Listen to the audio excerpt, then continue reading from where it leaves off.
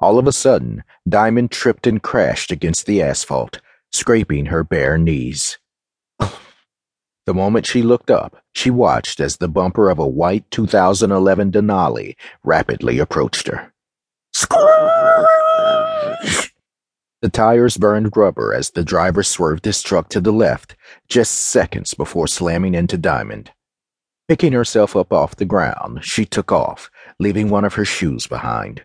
She was too shaken up and afraid to go back and retrieve the $1,100 heel. The driver of a 2009 Monte Carlo slowed his car down long enough to get a good look at the panicking woman in the middle of the street.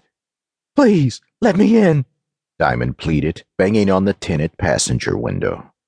Diamond half expected the driver to pull off, but she was surprised when he hit the automatic door unlock button and allowed her access to his vehicle. She wasted no time as she hopped into the stranger's car. "What's up, Ma? Why you running in the street like you crazy or some shit?" "Please, I have to get away from here. He's going to kill me," Diamond said.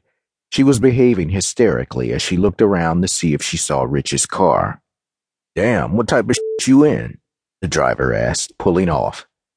Diamond settled into the passenger seat, relieved that she didn't see Rich's car anywhere in sight. I was mugged," she lied. Diamond glanced at the stranger out the corner of her eye to see if he bought it. He was light brown-skinned, with an elongated face, and resembled rapper Redman. A Chicago Bulls snapback sat low on top of his head, and a toothpick hung out the corner of his thick lips. "Word? What you doing walking around alone out here?" he asked. "You too damn pretty to be out here like that, Ma." "I was, on my way to catch the RTA," she lied, digging herself into a deeper hole. "You gotta do better, babe. My name is Quiche, by the way." "I'm Diamond, and thanks for picking me up. I really appreciate it." Quiche switched lanes as he navigated around the slower-moving vehicles. "So where you on your way to now, Miss Diamond?" he asked, briefly looking over at her. Diamond watched as he undressed her clothing with his beady eyes.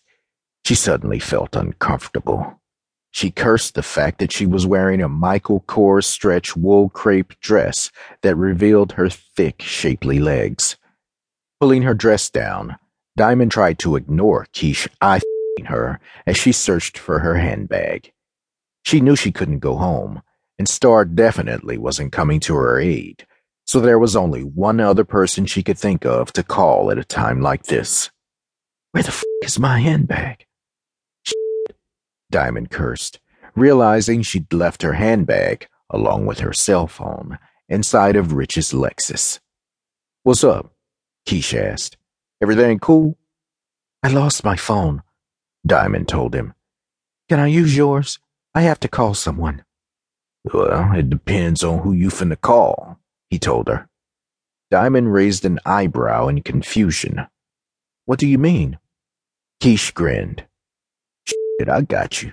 You in good hands. You ain't gotta call nobody," he said. "Look, I know you had a rough night and shit, so check it out. I got a bottle at the crib. Why don't you come and chill with me for a minute? Take your mind off all this shit." Diamond snorted in disgust. "Are you f***ing serious?" she asked, her tone dripping with sarcasm. "Dead ass. Why?" Diamond shook her head. "Pull over. Let me out the car." "What the hell is up with you?" Quiche asked, sounding slightly offended. "You on some other shit, dude. Let me out the car. I ain't in the mood for no extra shit." Quiche chuckled. "You must be one of those stuck-up ass b****s," he said. "You think you too good for a n***, huh?" Diamond pulled on the locked door handle. "Did you hear me? I said let me out the car." "What if I don't want to let you out?" Quiche told her. "What if I feel like you might owe me a little something?" "Because you let me in your car?" Diamond yelled. "You got life fucked up. Let me out this—" Her sentence immediately trailed off.